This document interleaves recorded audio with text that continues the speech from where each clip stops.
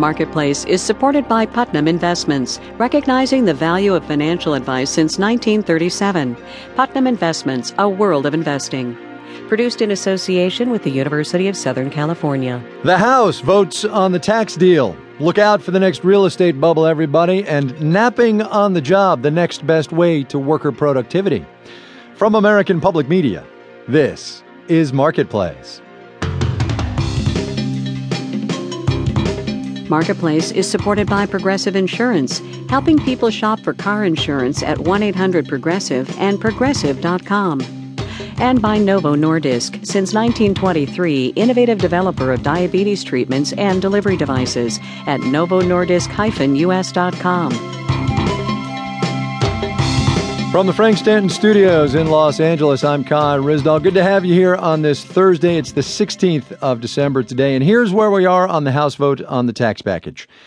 We're waiting, biding our time, hanging around while House Democrats argue, mostly with each other, over how to deal with the estate tax. When that vote does happen, and most everybody does expect the deal to pass, we'll finally get a chance to see whether the economy really needed to be stimulated with more borrowed money. Our Washington Bureau Chief John Dimsdale has the latest. The compromise keeps income and business taxes where they've been the last 10 years. It's also designed to jumpstart the economy with a year-long 2% cut in Social Security payroll taxes, and companies get a write-off for new plants and equipment. President Obama says these tax breaks are necessary. I am absolutely convinced that this tax cut plan, while not perfect, will help grow our economy and create jobs in the private sector. But the economy is showing fragile signs of a turnaround. Does it really need more stimulus? Or could the extra injection of government cash overshoot the mark and stoke inflation? Moody's Analytics economist Mark Zandi says there's a small chance of that, but he says the alternative, raising tax rates on all Americans, would be worse. If we go back into recession, it's going to be a world of hurt. There's no policy response to that. Our deficits would balloon out. So it's prudent to err on the side of perhaps doing too much rather than too little. Still, the tax compromise also adds hundreds of billions to the deficit, and some question whether temporary tax breaks deliver much bang for those bucks. Gerald O'Driscoll is a former vice chairman of the Dallas Federal Reserve Bank. He says the payroll tax reduction will hardly be noticed. Because people know they're temporary, they know they're transitory, and they're going to save most of it. And if Congress finds it difficult to let the payroll tax holiday end next December, O'Driscoll says the revenue loss will have real consequences for Social Security's solvency.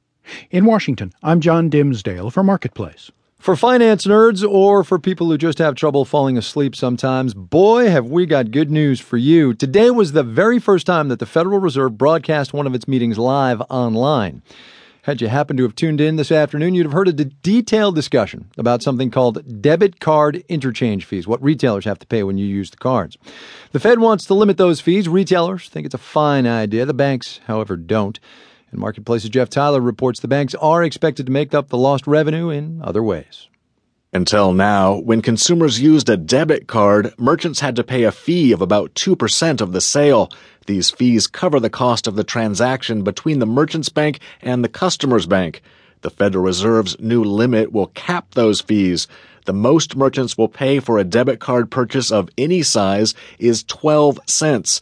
This is a huge hit for banks, costing them billions of dollars in lost revenue.